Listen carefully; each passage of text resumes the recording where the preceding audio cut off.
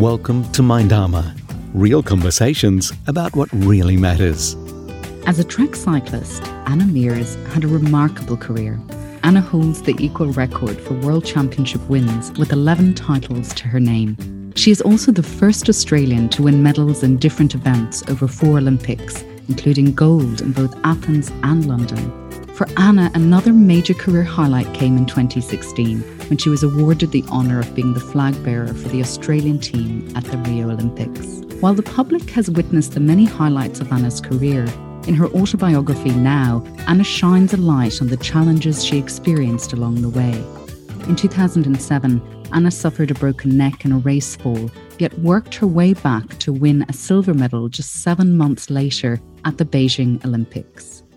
As she approached her final Olympics, Anna would have to contend with serious injury, a marriage breakdown, and the illness of her coach Gary West, who was later diagnosed with motor neuron disease. While Anna's retirement in 2016 freed her from the relentless responsibilities of being a professional athlete, it also created many new challenges. In recent years, Anna has forged new pathways towards a life of purpose, balance, and joy. We hope you enjoy this wonderful conversation with the humble and indomitable Anna Meares. We acknowledge the traditional owners and custodians of the various lands on which this podcast is recorded. We acknowledge their deep and ongoing spiritual connection to the land, sea, and community. We pay our respects to their ancestors, their elders, and leaders, past, present, and emerging. And in doing so, we acknowledge and honour the spirit of Makarrata and the Uluru Statement from the Heart. Anna, thank you so much for joining us for the Mindama podcast. I'm so delighted to have you join us today. Thanks for the invitation. So I have to ask, you've had the most remarkable career as an elite athlete. How did a girl who lived in outback Queensland, 3 hours from the nearest velodrome, ever get involved in track cycling? Well, firstly, thank you. It's something to look back on a career in a holistic sense that I didn't really do until I retired, and it's taken a little bit of time for me to sink in what I have achieved. I know I've achieved a lot and I've achieved great things, but I think the enormity of it has taken some time for that penny to drop. But honestly, how we found track cycling, my sister Kerry and I, literally we were just tuned into the 1994 Commonwealth Games on TV, like all Australians are. We're just drawn to those multi-sport competitions for cheering on the Aussies. And we saw Kathy Watt win gold for Australia on the velodrome. She was an endurance athlete, but I have that picture in my mind so vividly because she had this really cool bike that was painted with the Aussie flag, and when she won, she carried the Aussie flag. And I'd already done BMX by that stage for up to 5 or 6 years, so I was very familiar with bikes, but I had no idea what track cycling was until I saw it on TV. So that's where the spark came from. I love that. So it's a female athlete that inspired this Olympian. That's pretty impressive. Yeah, I love that. So where do your parents fit in all of this? Because I imagine they must have been doing a lot of toing and froing and dropping you here and dropping you there. What kind of people are they? They sound quite supportive. Yeah, look, they're very supportive, but they're also they're very driven. They're very strict. They're very dedicated people.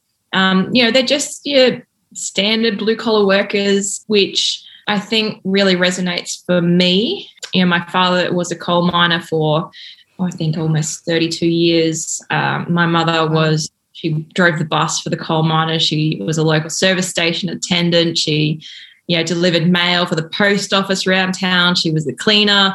Wow. So really just hardworking people. So when we came to, be intrigued by this track cycling, we asked them if we could have a go. And the closest club was, like, as you said, 300 kilometres from where we lived. And I was only 11 years of age at the time. My sister Kerry was only 12. And most parents would say to their kids, well, we might just try something closer to home. But despite some of the challenges I think that we faced from where we grew up in regional or country Queensland, my parents were all about providing the opportunity. It wasn't easy. I mean, I remember they sat us down after the first time we tried track cycling and said, look, if you like this sport, it's going to take a lot for Mum and I to, provide you, transport to and from, buy you bikes, all that sort of stuff. If you want to have a go, you really need to commit to it. And And that's a pretty serious conversation to have with an 11-year-old. Yes, absolutely. But I remember it very vividly. And I've never forgotten it because I know mum and dad put in so much. I will never earn enough to repay them what they put in and what I got out of my sport. But I know that on the occasions they sat trackside for races that Kerry and I attended, the pride paid overwhelmingly for what we saw on their faces. I think we're getting a little insight into where you may have gotten a lot of that dedication and hard work, especially if your mum working all those different jobs and being dedicated to you and your sister exploring the sport and having that opportunity. Yeah. Yeah. And it's that old adage, you can't be what you can't see. I had a really good role model in both my mum and dad, but, mum in particular, because dad was obviously a 12-hour night shift permanent worker. I saw what it was to work hard. I saw what it was to be dedicated. I saw what it was not to quit. And mum never complained. She never complained. I mean, there were times where she had migraine, she had sore feet, sore back, sore knees. She just got up and she got on with the job. And, so I love my mum. I think she's an absolute gem. Yeah, she sounds like a really inspiring woman. Yeah. Can I ask, track cycling it has been a huge part of your life, but it's an incredibly tough sport. And a very dangerous one at that. So you're literally riding a bike with no brakes, which is not, some people aren't aware of that. And your feet are strapped into these pedals and you're going around a track with a 45-degree bank turns. And then you're going as fast as 70 kilometers an hour, often elbow to elbow. with other competitors. And many people would question, for me, when I first came across this sport was my husband, Jamie, who you've met, and he's a massive fan of yours and he adores cycling, all types of cycling. And when I learned there were no brakes, I thought, my God, this is wild. How do you deal with the danger and that element of it? It's quite funny. For people who aren't familiar with the bikes, the sound of having no brakes is mortifying. But when you're on the bike, you're surprised by how much control you actually have. And the difference also in these bikes from what most people will be familiar with mountain bikes and road bikes and general commute bikes is that they also only have one gear and they're fixed wheels. So there's no freewheeling ability. And the gearing choice becomes really critical to your ability to accelerate from 0 to 70 k's an hour. So when also you're traveling at those sorts of speeds and you have, like you said, the banking steeped at 45 degrees, that actually keeps you safe because you need banking to help steer you around the bend. And for people like me, you just get addicted to the thrill of yes, that close nature, like I said, elbow to elbow. And you do start to, as you progress through from juniors to seniors to international competition, you do really start to know who has what skills and who doesn't, and who to avoid in certain races, what wheels to follow, what ones to make sure that you steer clear of. So I spent so much of my life turning left that even when I tried cyclocross and mountain biking, the whole art of turning right and getting my body weight the other way and having in my mind, forgetting that I can freewheel. Yeah. It takes a lot to adjust to, but when you're in it, it's normal. Yeah, that's incredible. It's a real testament to the brain and body too, I think, and your skills. Yeah. Let's talk about Olympics, because going into the Athens Olympics, there was only one spot available on the Australian team, and the person that was standing in your way of getting it was actually your big sister, Kerry. There were a number of women in contention for that spot, but Kerry and I, we were the number one sprinters for Australia for some period. And in the first two Olympiads that we both tried for selection, which Athens and Beijing, ultimately there was only one position available for a female sprinter. And when you start to comprehend just that piece of information, like, can you imagine if we told our Australian swim team, you can take one woman to represent, your country at the Olympic Games. It doesn't seem fathomable. Yeah. So Kerry and I think we dealt with it as best we could with what skills we had at the time. But unfortunately, Kerry had to withdraw halfway through that qualification process as a result of having some pretty serious back injuries, which she sustained as a result of the training and the load that we're under at training. And I remember she came into my room at the AIS where I was staying at the time, and she was just a broken woman, just to sit there and as a sister just see the gut-wrenching disappointment and heartache that she was experiencing because she knew her dream was now gone was just really hard, because at the same time the competitor in me was going, well, there's one person less I have to worry about. But first and foremost, I had to be her sister. Did it motivate you too, though? Because now you're not just representing yourself, but maybe you were in it for her as well, and given what she was going through. I mean, so much emotion in that situation. Yeah. There's always emotion. Yeah. I don't know that it made it more profound, because I always was very aware of my familial contributions, and I have two older siblings as well. It's not just Kerry and I. It's my big sister Tracy, my big brother Scott, which many people don't know because they're very shy when it comes to having to do interviews and put themselves out there publicly. But when you consider how expensive this sport is and the money that Mum and Dad contributed to Kerry and I to partake, Tracy and Scott, Mum and Dad offered always to support them financially in the same capacity, but they both said no, Anna and Kerry need it more. Wow. So I have always been aware of all of my family's contribution to my career, and that's why any time that I lost, I wore defeat really, really heavily, because I knew how many people put into the opportunities that I was given. And when I won, I gave everyone that I possibly could the opportunity to thank them. That's awesome. Yeah. I think it's wonderful, though, that you're so, aware of how all of your family, including your quieter siblings, have supported you over the years. But you were also working a lot in the lead up to the Olympics, weren't you? You worked as a bank teller. And not many people may know this unless they're reading your book. So like you worked in a tuck shop serving hot chips. Everyone loves hot chips. And so you're doing all these jobs to get to the Olympics. And then in just a few weeks, you're standing on the podium. You got gold around your neck. You're literally the fastest woman on two wheels ever at that point. So you've won the 500-meter time trial. How do you think those experiences, so not just what was going on with your family supporting you and the sacrifices your parents had made all through the years, but you actually working all those jobs to get to the Olympics? Yeah, it's I think it's something that most people perceive incorrectly, that not just to get to the Olympic Games and become Olympic champion, but once you're there, they think you're rich. Yeah. And it's not the case. It's in here in Australia, we're very spoiled for choice when it comes to sport. And as a result of that, it's hugely competitive to get support corporately as a result, not just for sporting organisations, but individuals within those sports. And we're not just competing with the Olympic sports, we're competing with big domestic codes like AFL, netball, cricket as well.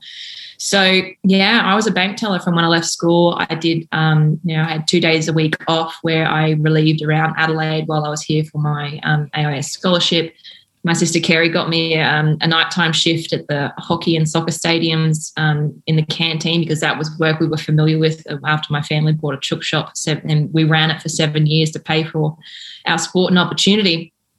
And I went back to work when I got home from winning an Olympic gold medal and world record time. Because just because you win gold for Australia doesn't mean that you deserve a free ride after that. And we had a hugely successful, it was one of our most successful teams for Australia at the Olympic Games. We won 20 gold medals. So in some ways, I think my performance was maybe lost in the massive success of that team. At that time. And at that time, we also had challenges within cycling as well, where we had drug issues, and many corporate sponsors didn't want to be associated with the potential risk that came with that. So The thing is, I was very okay not to get financial reward out of the first Olympic Games that I went to, because I didn't do it for the money. It would have been nice. It would have taken a hell of a lot of stress off the plate. But I understood that I wasn't, trying to find a cure for cancer. I wasn't a neural brain surgeon. I rode a bike. And so there were these remarkable people in our communities that go unrecognised, and in so many ways, I think our sports stars have huge profiles over those people, who can make such a big impact on our society going forward. So I understood that relationship. I was also very grateful for the opportunities that I did have in a sport that was supported by the government financially. And I understood that money could easily be relocated to aged care, healthcare, infrastructure, education, all those sorts of things. So I was always very grateful for what I did have. I wasn't bitching about what I didn't get, so to speak. It sounds like you kind of really kept things in perspective.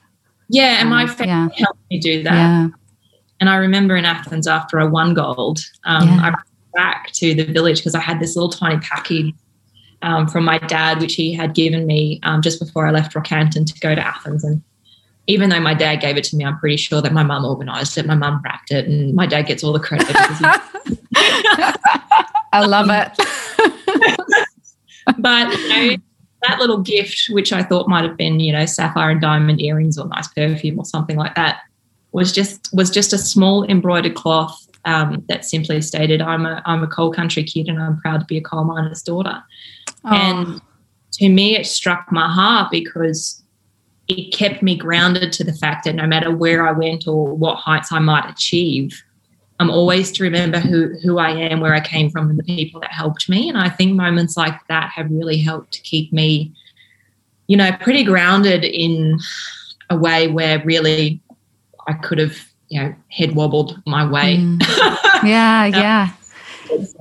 It sounds like your folks, that you're clearly that gift just really probably brought home the truth of who they are as well, and all the lessons they've shared with you over the years. I'd love to. My mum did get me some diamond and sapphire. Oh, fabulous! Best of both worlds. I have to ask you now about the time trial again, right? So later it was decided after that Olympics that the women's 500 meter time trial would be taken out to make way for BMX. Yes. Yet the men's time trial remained. How do you deal with a situation like that? It's so unfair. I mean, the sexism, let's just call it what it is tremendous. And yet it's completely outside your sphere of influence.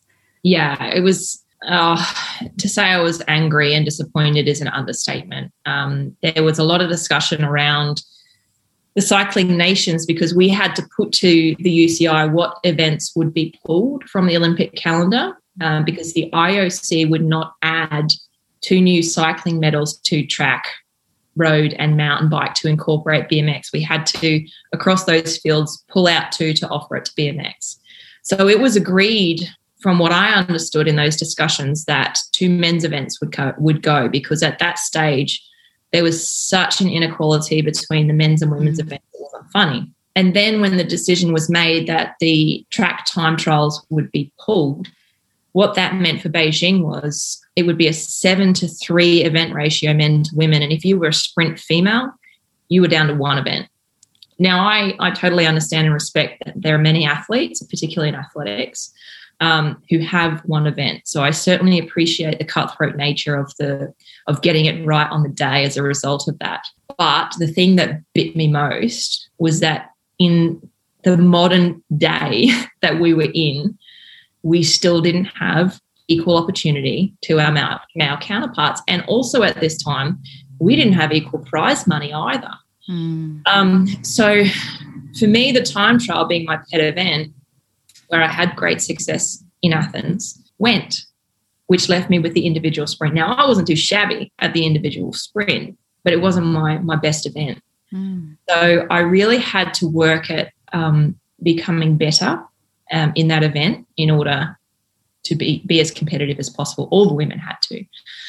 That being said, once Beijing had been run, the IOC realised the stark inequality of events and pretty much said to the cycling, look, you've got to choose 5. It has to be 5 and 5, 5 for men and 5 for women, because they weren't going to add events to our calendar.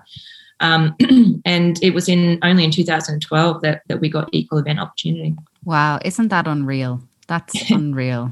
But I think that, I mean, it seems like the more, women athletes are starting to speak up more and more about this, and particularly with prize money as well. And it's, which is so important. It is. The effort is worth the same reward. Absolutely.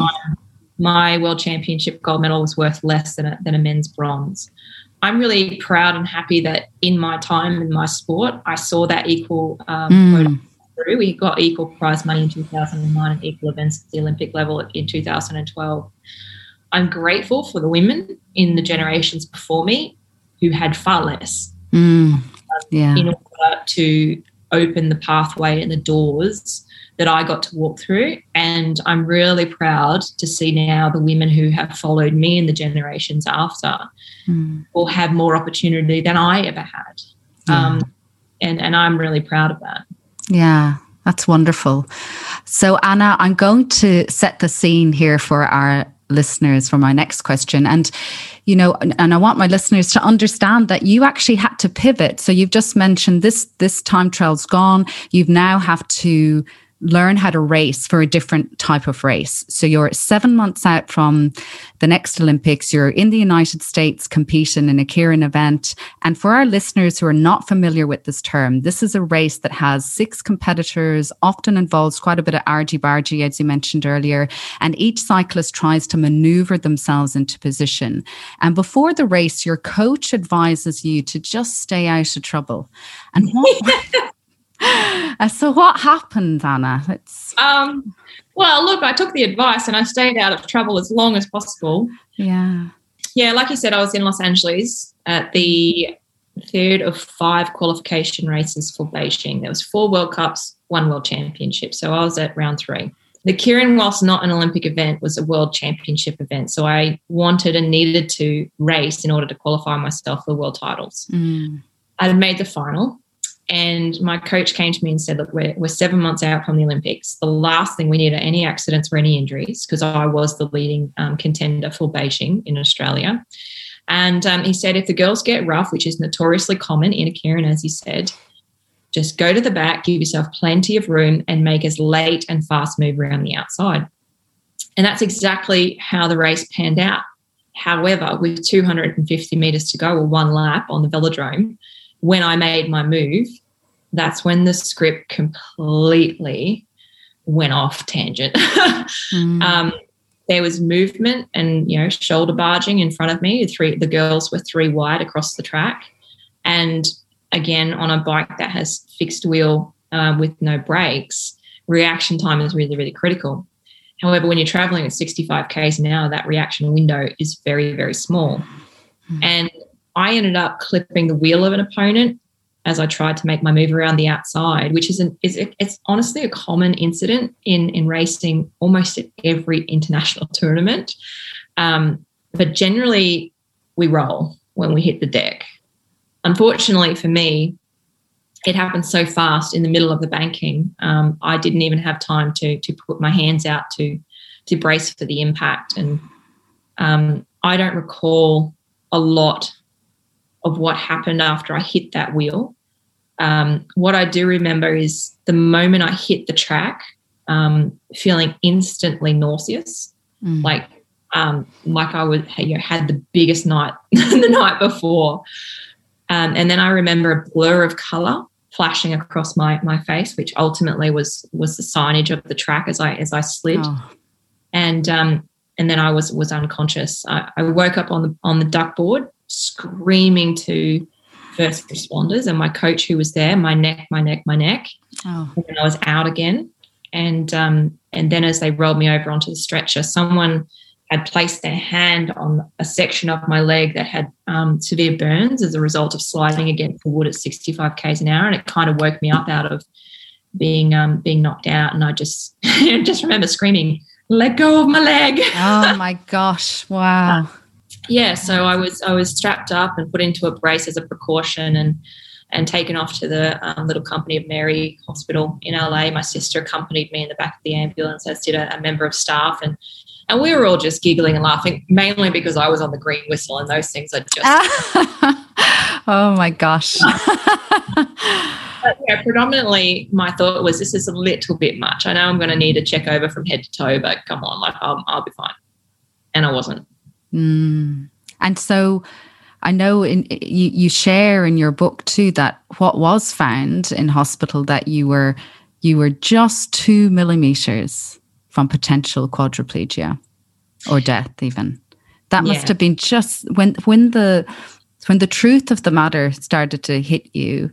I mean, that must have been so confronting. Yeah, honestly, it hit me in a way that I felt like I was winded.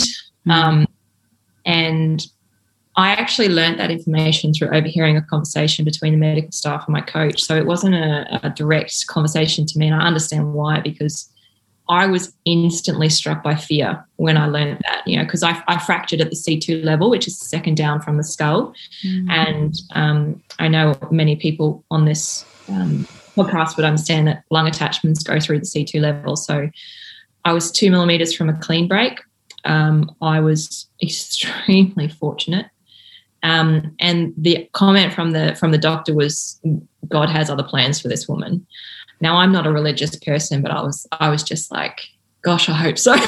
Yeah, of course. My God. And so what happened next, Anna? So was it organized for you to get back to Australia and to go into recovery? What unfolded in those? Yeah, so I spent 7 days in hospital in America. My team flew home without me, and I was left with a member of staff called Bertie May, who cared for me while I was in hospital. I went through a series of PT work to ensure that I would be capable of flying home. I had to prove that I would be okay to do so, in that I needed a first-class flight. I needed a number of DVT injections, nausea medications, all sorts of things just to, get the okay sign off to be on the plane. I needed an ambulance to take me to the airport because I couldn't walk.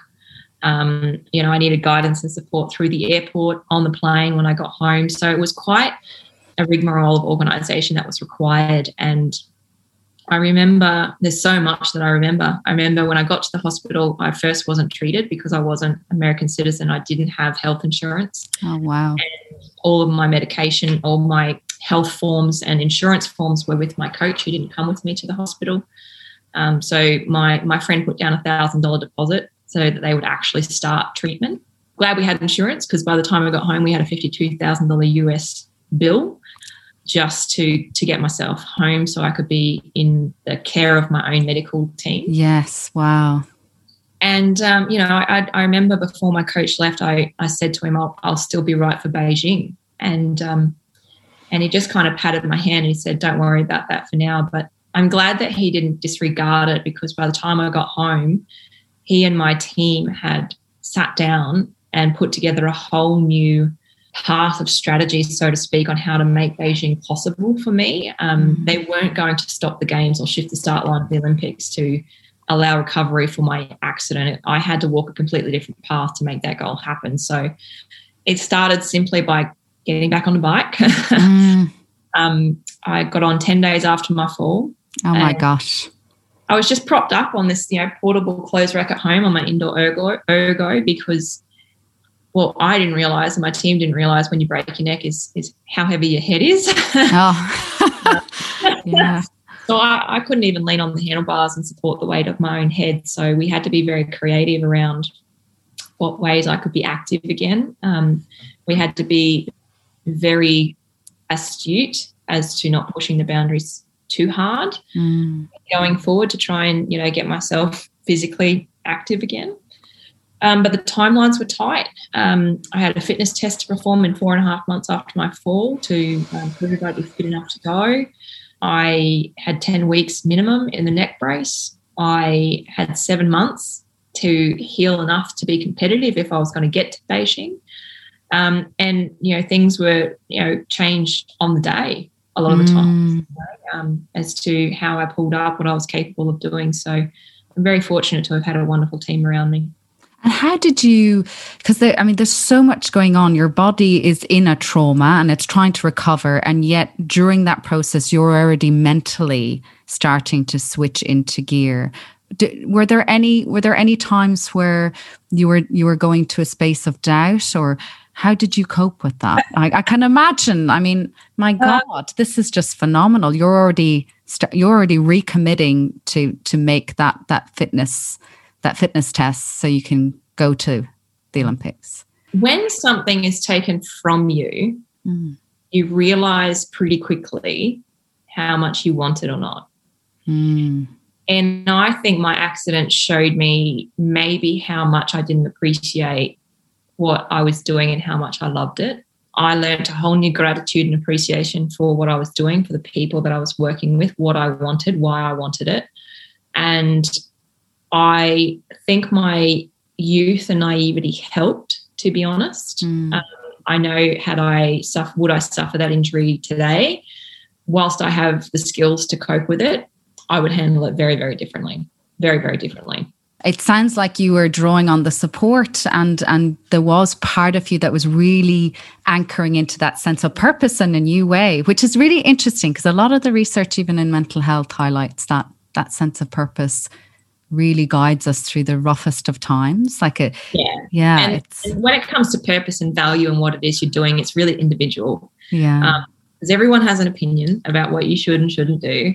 And the hard part about that is it just makes you question your own inner voice. And for me, I never questioned my passion. I had been at the Olympics 4 years earlier. I had won gold and bronze. I knew what that felt like. I knew that I wanted that again. And even though I had that passion and I had that direction, I had that understanding, my motivation and moments of doubt didn't just happen daily. It was 4 or 5 times a day. It was exhausting. And if I didn't have that passion, I can guarantee you I would have pulled the pin. Which is, understandable too, given everything that you've been through. On that note, there seems to be a profound amount of perfectionism in elite sport. And while that sometimes is seen as a strength to kind of really anchor into the passion and to be really driven and goal-directed and goal-oriented, there's also kind of a dark side to that perfectionism. And so how did the inner critic start to emerge for you in different ways? Beyond your recovery as well? What has helped you to manage it?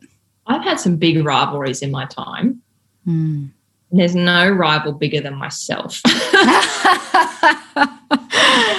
No one who can critique me, judge me harsher than I can. And given my experience with psychology as a result of my sport, I have learned it's really important how we speak to and of ourselves because of that perfectionist nature and that analytical nature that's required for success in sport, particularly in individual sport, and the pressures and expectations that come with that when you're successful.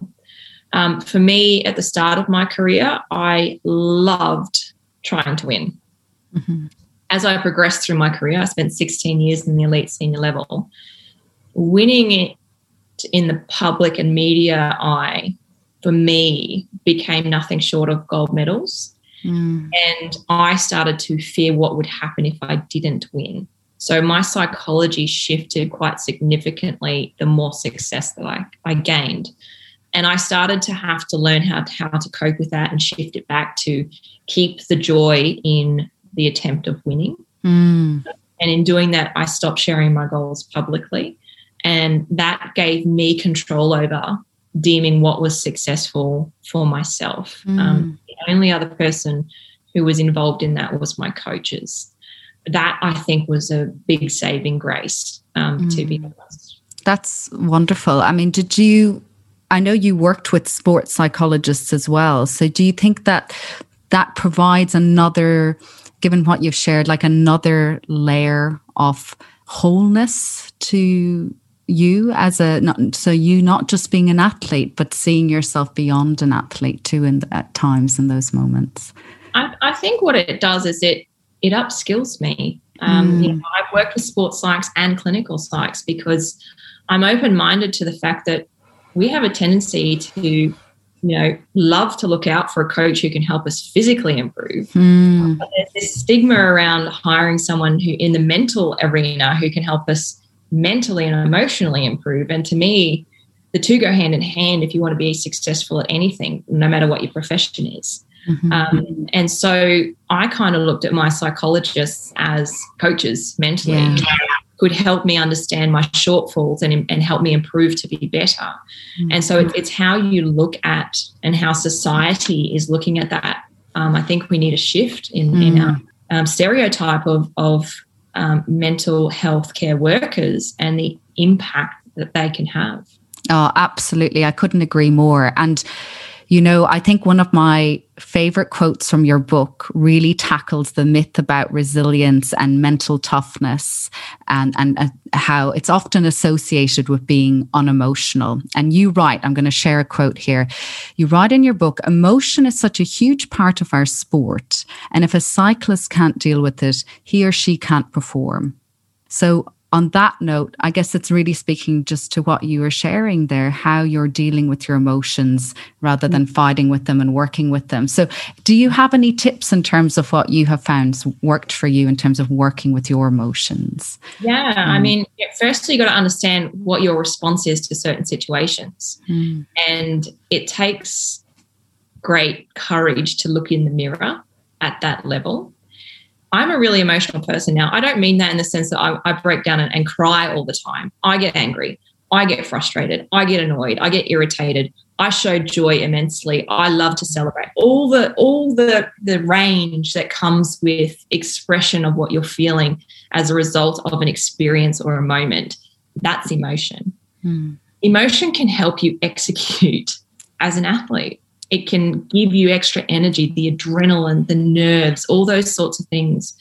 But it can also, because it's not often felt at the levels that we feel in the high performance area, especially at the Olympic Games, it can cause the adverse reaction if you're not prepared for it or aware of how you respond. And in work environments in particular, understanding how you and others respond to certain situations helps with the ability to communicate with each other. For me, the turmoil within me was just so overwhelming that my sports psych just tried to give me a different perspective of looking at it so that I had control of that. On the start line, I used to just try and picture myself like I was in the satellite roaming around Earth. And I was hovering over a cyclone or a hurricane. And when you're on the ground, the power of those are immense. But when you're above it, you can see holistically and you are safe from it. You have a very different perspective of what that power is and what to do with it. And so I started to look at all that came with race day, like a little cyclone in my chest. And just I knew that to utilize that to my best ability, I had to, firstly breathe, because often we forget when we feel those emotions, pressures and expectations is the first thing that shortens up is our breath. So true. Yeah. And the breath then helps us remain present as opposed to being overwhelmed by what it is we're feeling in the environment that we're at. So, I mean, I could sit here and talk for hours. I'm just regurgitating all the things that I've learned. Yeah, no, I think that's wonderful. And it certainly reflects a lot of the strategies that we have in our program in Mind Dharma as well. And I'm going to come back to that breathing in a moment. But I want to go back into the cycling for a moment as well, like into your most famous victory, which came at the London Olympics in the sprint. And I'm going to set the scene again for our listeners because it's such a moment. And you're up against the hometown hero and your great rival, Victoria Pendleton. Years of intense training have gone into this meet and incredible hype has surrounded the event. And as Victoria walks out to mount her bike, a deafening cheer fills the velodrome. Can you describe the atmosphere and what that was like for you and how you'd prepared again psychologically for this moment? It's funny, like hearing you describe it slots me back into that moment. Like wow. I put a DVD in my head and I feel what I felt. In preparation for that, I had the privilege of having a great mentor, which we had a few in the Australian Olympic team at that time, but the cycling allocated mentor was John Eales, who was a great Australian captain for the Wallabies. And he came to our training camp in Montechiari, and my sports coach at the time, Nicholas Flager, he said, if you want to talk to someone who knows how to handle a hostile crowd, Nick was a Kiwi. He said, you need to talk to this guy because he's faced a haka, he's faced, all the slander of an emotional crowd, home crowd in New Zealand, and come out on top. So if you're going to go in and face Vicky in front of a home crowd, this is a guy you can really tap into. So I asked John for a meeting, and he happily gave me his time. And I asked him, if he could give me any tips around how to handle the home ground advantage that I didn't have. Now, one of the things that I kind of do psychologically when I compete is wherever I am on the track, if there's noise, why can't that be for me? It doesn't matter if it's for my opponent because we're both in the same vicinity. Yeah. So I had a really good way of flipping the hometown crowd advantage in that sense. But in terms of the pressure and expectation of being that outsider in such a high-profile event, in a rivalry that was huge, I needed some help. And he shared with me an experience about when the young team that he captained faced the haka from the Kiwis, and they would just get overrun in the first half. And it would take the halftime huddle in the rooms for the coach to rip into them enough for them to try and claw it back in the second half. What happened was John realised that they'd lost control before they even started the game, in that the Kiwis were using that as part of their process and their ability to get them ready for the game. And so John started to get the team to face the haka in the tracksuits, which meant they took control of when they re-entered the field because they had to leave the field, take off their suits, gave them an opportunity to bring emotions back into check in the huddle and then go back into the game when they were ready. So we took that and we applied that to Vicky in London, and we thought, look, she's going to have the hometown advantage. Absolutely. The crowd is going to be on her side. Let's give it to her. So we always let her go on the track first. So she was the one hit by the wall of noise by her hometown crowd. And what I did is I just stayed on the bottom of the track talking dot points of my strategy with my coach. So I was aware, but I wasn't the front face of that wall. And we waited and we just sat there talking until the pitch of the crowd dropped, because we knew then that their focus wasn't on their girl. It was on me, which meant I was then comfortable to take myself into that competition.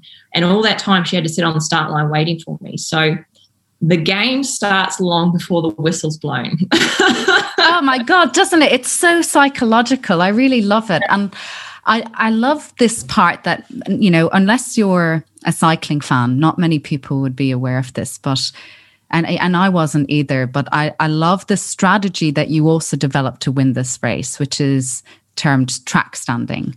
And it's just the most phenomenal thing to have up your sleeve for so many years and have the patience to not bringing it out. So can you just share a little about what this actually is and the amount of strength and time and energy that goes into developing this skill? Yeah.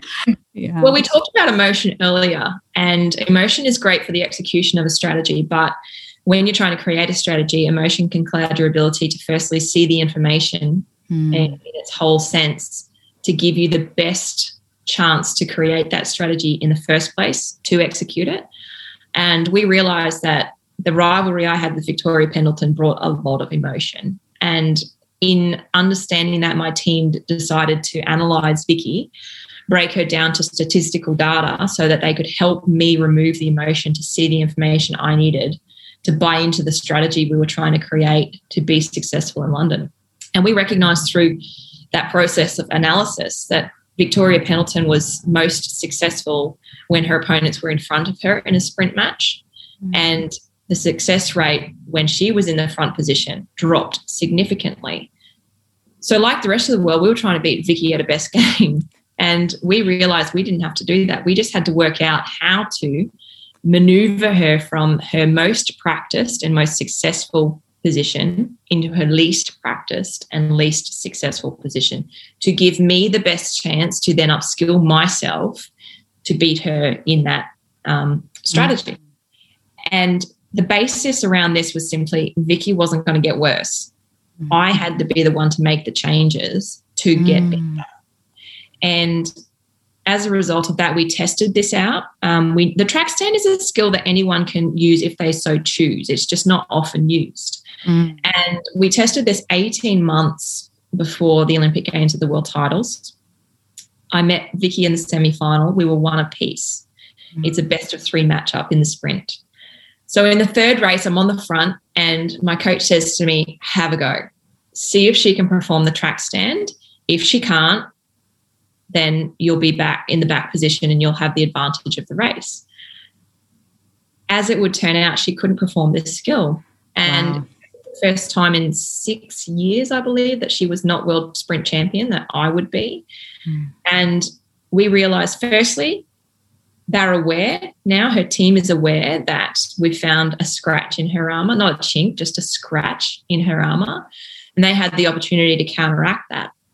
But what we did was we banked on predictability and people buying into predictability. So we then started to shelve that skill of the track stand. We didn't use it again domestically or internationally until we met in the final in London. So we showed everyone plan B, C, D, E, F, G, H, I, K in case I couldn't pull off plan A, which I was actually practicing behind closed doors every day. Oh my gosh. It's like a game of chess. This is intense. And then you fast forward to the London final, and then the first race, Victoria draws the front. So automatically she has to lead, but I lose the race by 1/1000th of a second.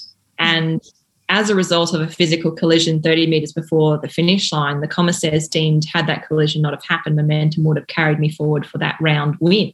So they relegated the hometown girl at the London Olympic Games and gave me the first round win, which obviously was met by 6,000 boos. 20 minutes later, we're up for the second race and positions automatically reverse. I'm now in the front position. Pendleton, I believe, is expecting a completely different race, one that she has seen me execute against her and others for the last 18 months. But this was when I decided for the first time in that period I was going to do something completely different. And I didn't execute it perfectly. I just executed it better than she did. You know what? There's something powerful about that too. It's just being able to do it well versus perfect, isn't it? And I want to share something that you've written in your book too about what you've noticed when you watch the video of this win, when you watch this whole meet now years later, and you share watching the video of the final today. I'm impressed at how calm I look. And then I noticed my breathing, big, long, deep breaths. I remember those breaths. They kept me in the present. And I really love this quote, Anna, because it's so poignant and powerful, and it really speaks to the essence of mindfulness in many ways. And I'm just wondering how that practice has stayed with you throughout your life as well, from the track and then off the track. Yeah, absolutely. I recognise the power of breath. I've done a lot of work on mindfulness. I've done a lot of work on myself mentally and emotionally. And it helps me quieten the self-critic, which is required as an athlete, but is a pain in the ass really for life outside of sport. Breath became hugely important when I gave birth to my baby girl 13 months ago. Yeah. Fear of the unknown, of what I was going through, what was going to happen. Breath kept me in the moment and just checking off the boxes of what I had to do then and there. And it made the moment of that world, which otherwise would have felt this big and overwhelming, feel like I've got this type thing. And it kept me, as I said in the book, present in an environment that was as abnormal as they come. The Olympic Games environment is not normal. Yeah. It looks like the wildest party in the world in some ways, doesn't it? From just the outside looking in. Yeah. So much happening. So as you're approaching your final Olympics in 2016, and you had, not many people would have been aware of this at the time, but you had many difficult challenges emerging in your life. Your marriage was ending, and you'd also suffered this career-threatening injury to your back, which was not only extremely painful, but you couldn't train at the same level as you used to have been doing. And so you knew it was also going to be hard to compete on that level. And here's the other side to this. You'd also achieved so much in your career to this point as well, you know, that in the world of cycling, it would seem, you know, you're there. So what motivated you to keep going at that point? It's a great question. And the motivations changed as each situation rolled in. After London, I believed I was capable of recommitting another 4 years and striving to be successful again in Rio. And by success, I mean, you know, winning those gold medals. 2 years after London, my marriage came to an end, and I spent 2 years going through divorce. I got my official letter of divorce the week before I carried the flag for Australia in Rio. Wow. So I go from a moment of such personal failure, it felt, to professional success. It was utterly confusing to be in those two spaces at the same time. I was emotionally and mentally hurting as a result of my marriage breakdown. I took a huge hit in my confidence, my self-esteem and my self-belief, which when you walk into a professional environment, you desperately need those elements. And I really bluffed my way through a lot of the success that I had. And I say bluffed in a light sense, in that I think I really fell back on autopilot mode. And autopilot mode was all the work and preparation I had previously done psychologically, and the team who backed me in through that period, who believed in me more than I believed in myself at that time. And in that 4 year period, I surprised myself on so many occasions. But because I chose to stay committed, I don't like to quit. Even though I tried to quit twice and my coach and my manager stopped me, the thing that kept me going was, to me, Rio was the finish line. And I really just couldn't bring myself to move that forward. So I struggled and I battled, and I feel like I clawed my way to Rio. At the time, I felt like the one bronze medal I won there was a failure, because people didn't know all the personal challenges I had in that 4 year window. And there was this expectation that the Olympic champion from London could back up and do the same thing. I was carrying the flag for Australia. I had this momentum of profile and support, but they didn't realise personally I was broken. And pretty much I was just patched together as best as I could, which meant by the time I did retire after Rio, I had to go back and do so much work on myself to deal with the loss of so many things, including a marriage, physical injury, the loss of career, the loss of team, the loss of identity that comes with that. My coach, whom I'd worked with for 10 years, was diagnosed with MND. He passed away a year after Rio. So the loss and grief levels that I went through in that probably final 2 to 3 year period of my career, in the following 2 to 3 years after retirement, was too much for me, and I very much struggled with it. I was asked on so many occasions to write a book after Rio. I knew I wasn't in the space to write a piece that I was proud of, and I asked them to give me some time, because I knew I would have more to contribute than just the sport piece. When of course. Yeah. And in 2018, when I felt like I was in a space that I could offer something, I started to re-engage, and all of those companies said, look, you're no longer relevant. Too much time has passed. Oh, my which gosh. I found surprising. So I went to my friend Steve Waugh and asked him, I sent him my concept, which I had worked with Rhys Homfray. I said, is there anyone that you know who might be interested to help me in publishing this book? Because I know through the speaking that I have done, this is not a standard autobiography, sports autobiography. This is really based around, which is why it's called Now, the perspective of now, what I went through, what I learned, and how it helped me, and how that's applicable to other people. And I paid for half the book to be published, and the response has been overwhelmingly positive, because people often tune in every 4 years. Yeah. they don't know what's happened in the 4 years in between. And I think what I think I'm proud of most about this book is it takes me off that shelf or pedestal of being a great sports person and just holds in a nutshell that I'm too human. Oh, absolutely. Yeah. And you're so wholehearted and authentic and honest in it, Anna. I think it really comes across, and that's why it is a powerful piece of writing. I'd just like to ask too, as you were starting to reconstruct your life, like physically too, like your body had been through so much after that last Olympics, and you don't have to train the same way. You can sleep in a bit, you can enjoy yourself. What was it like to re-engage in life and do things that you really want to do for you outside of achieving? What was that process like for you? It was up and down like anything. Yeah. Change brings those challenges of up and down. It was scary because I had to quell again that self-critic and that high self-analytical person that I am whenever I tried something new, to understand that I wasn't going to be the master. I had to start right at the bottom and learn my way to work up again. And I was really crippled by this perception that I had that people expected me to be successful in every avenue,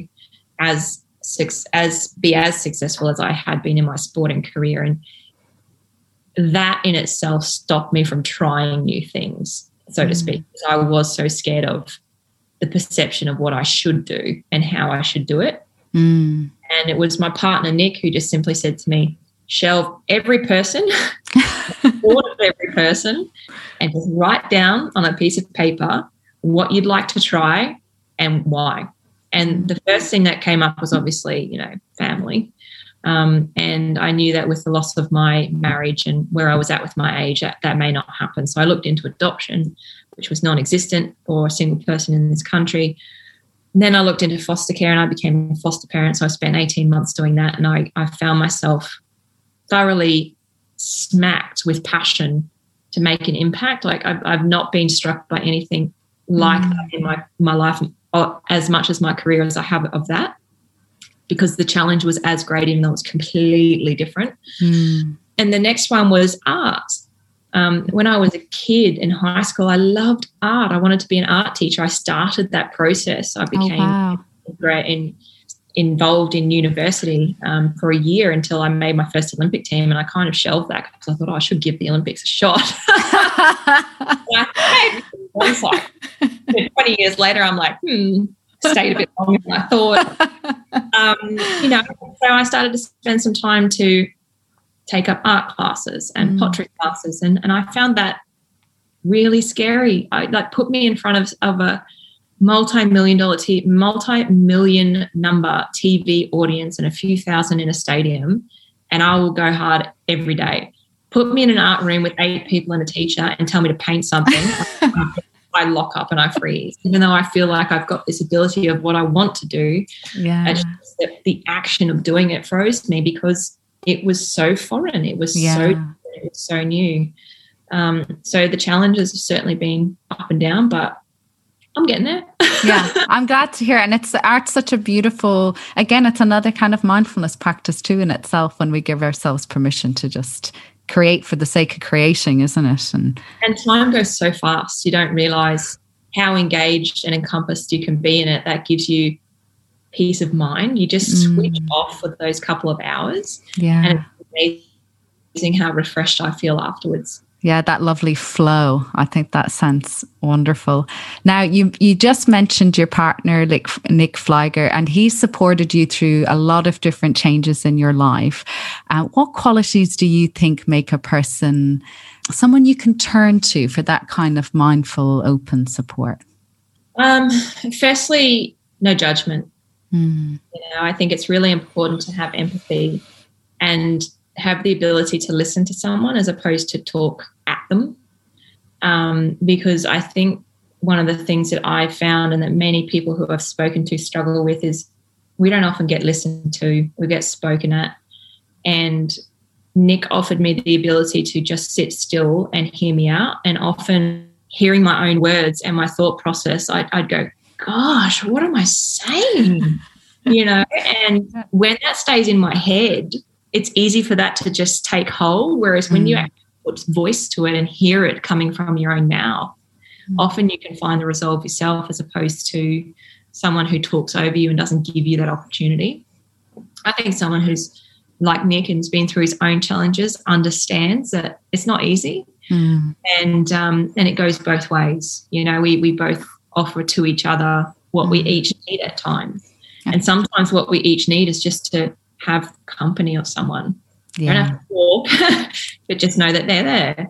And for me, he came into my life where I think I was still struggling to find love and compassion for myself. And I was very conflicted with how much love and compassion he had for me because I didn't feel worthy of it. So I think he gave me what I needed at the time because I just couldn't do it for myself until, you know, it took a little bit of time and it eventually got there and now we're good. I love that. That's wonderful. I mean, on that note, what advice would you have for those who you've worked with, as you shared, you've worked with clinical psychologists and sports psychologists, and you're very open about your experiences with challenging emotions and difficult thoughts. What advice would you have for someone who may be considering reaching out for support from a psychologist or a mental health professional? It takes great courage to reach out for support, and sometimes it takes the swallowing of a bit of pride and ego to recognise or learn that we need help and to ask for help. I think it's important who you go to in that regard to appreciate that that person needs to have good empathy in approaching you and what help you need. So you need to have good knowledge of who it is that you're going to approach and why, and understand that we don't do or achieve anything on our own. And we actually can get the best out of ourselves if we can find that vulnerability and step forward into it as opposed to walking away from it. Yeah, that's so true. Absolutely. Lastly, I'd love to ask you about what it's been like for you to become a mom. So you and Nick have a beautiful baby girl, Evelyn, and so and not too long ago, you mentioned she's 13 months old now. Yeah. Has life changed dramatically for you? Is it? The biggest change I think that she has brought me is she's slowed me down. And I mean that in such an honest way, because being a mum, it's hectic. But I remember when she was really small, I was sitting on the couch and I was drinking from a glass of water and she was sitting on my lap and she was just looking at me in astonishment at what this thing I was holding was. And I'm like, what are you looking at? It's just a glass. And then I'm like, oh, you've never seen a glass before. I'm like, oh, it's a glass, you know. So it's really made me even look at the things that we take for granted in such a different light. And it's made me realise that I'm no longer, even though it's important for me to look after myself for her sake and my family's sake, it's not about me anymore, you know. And it's really nice for me to put my energy into the effort of influencing a strong, healthy, happy, empathetic young human being. And I really look forward to who she becomes. You know, she's thoroughly entertaining. She's this cheeky little thing. And even though I think being a mum has been one of the hardest roles I've ever had, the one thing that I just love is every morning waking up to a face that's just so happy to be awake, just so happy to see you, and it just starts my day off so beautifully. That's so lovely, Anna. You know, one of the practices we have in Mind Dharma, because I'm thinking of your little girl and she's almost like a golden moment in herself, but we have this practice where we invite people to explore, think back to a moment that has that sense of sweetness or joy, and it could be just an everyday moment, but it has that goldenness to it. After everything you've experienced in your life and all the ups and downs and the perseverance, what would your golden moment or moments be? You know, there's a lot, but I think I'll go back to one of the youngest memories I have in getting my first bike. Yeah. The sheer joy of the bells, the flowers, the spokey dokes, the orange flag, how excited I was that this bike brought me so much joy. So I would say my biggest golden moment wasn't anything to do with my career, but maybe where my passion for it started. I love that. And I think every kid who has a bike right now, or any other person who's listening to that, I remembered that feeling when I got my first bike. It was almost like your first sense of freedom, I think, perhaps. Yeah. And wow, what a sign of things to come for you as well. Anna Meares, thank you so much for joining us and sharing your just powerful and authentic story of resilience and perseverance. And we're so grateful to have had you share your story with us on Mind Dharma. My pleasure. Thank you so much for having me. It's been really wonderful. The Mind Dharma podcast shares stories of personal resilience and mental health. If you are impacted by any of the stories shared in the podcast, please consider reaching out for support. In Australia, you may choose to call Lifeline on 13 11 14. If you are living outside of Australia, please visit befrienders.org for support services in your country. Thank you for joining us on the Mind Dharma podcast. We invite you to discover even more with the Mind Dharma e-learning program. Mind Dharma is an award-winning program being used by thousands of workers as they take on some of the world's most challenging roles. Learn more about your brain, unwind with relaxing guided mindfulness exercises, and discover simple, practical skills you can use whenever the going gets tough. Find out more at minddharma.com. Purchase online, or better still, ask your boss about bringing Mind Dharma into your workplace.